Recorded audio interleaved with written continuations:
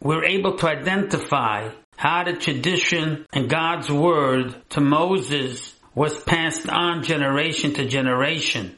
Not somebody woke up one morning and said, I had a prophecy and nobody's around except for that person. Everything we do and we practice has a basis in the original.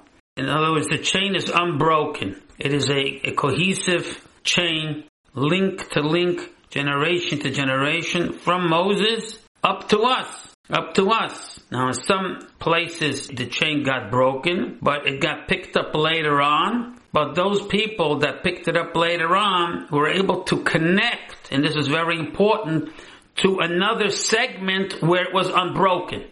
So let's say from 1800 to 1900, there were a few families that lost the tradition.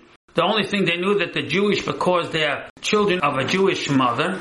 In 1900, they connected to a chain of Jews that was unbroken. It's so important. Kiblu, kiblu, kiblu, kiblu.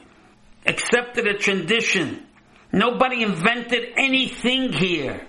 There was no inventions. We're still living Aaron today. Shammai and Hillel are still living Aaron. How did Aaron wind up 800 years later by Hillel and Shammai? That means there had to be a continuity from the beginning till here. They were teaching by example.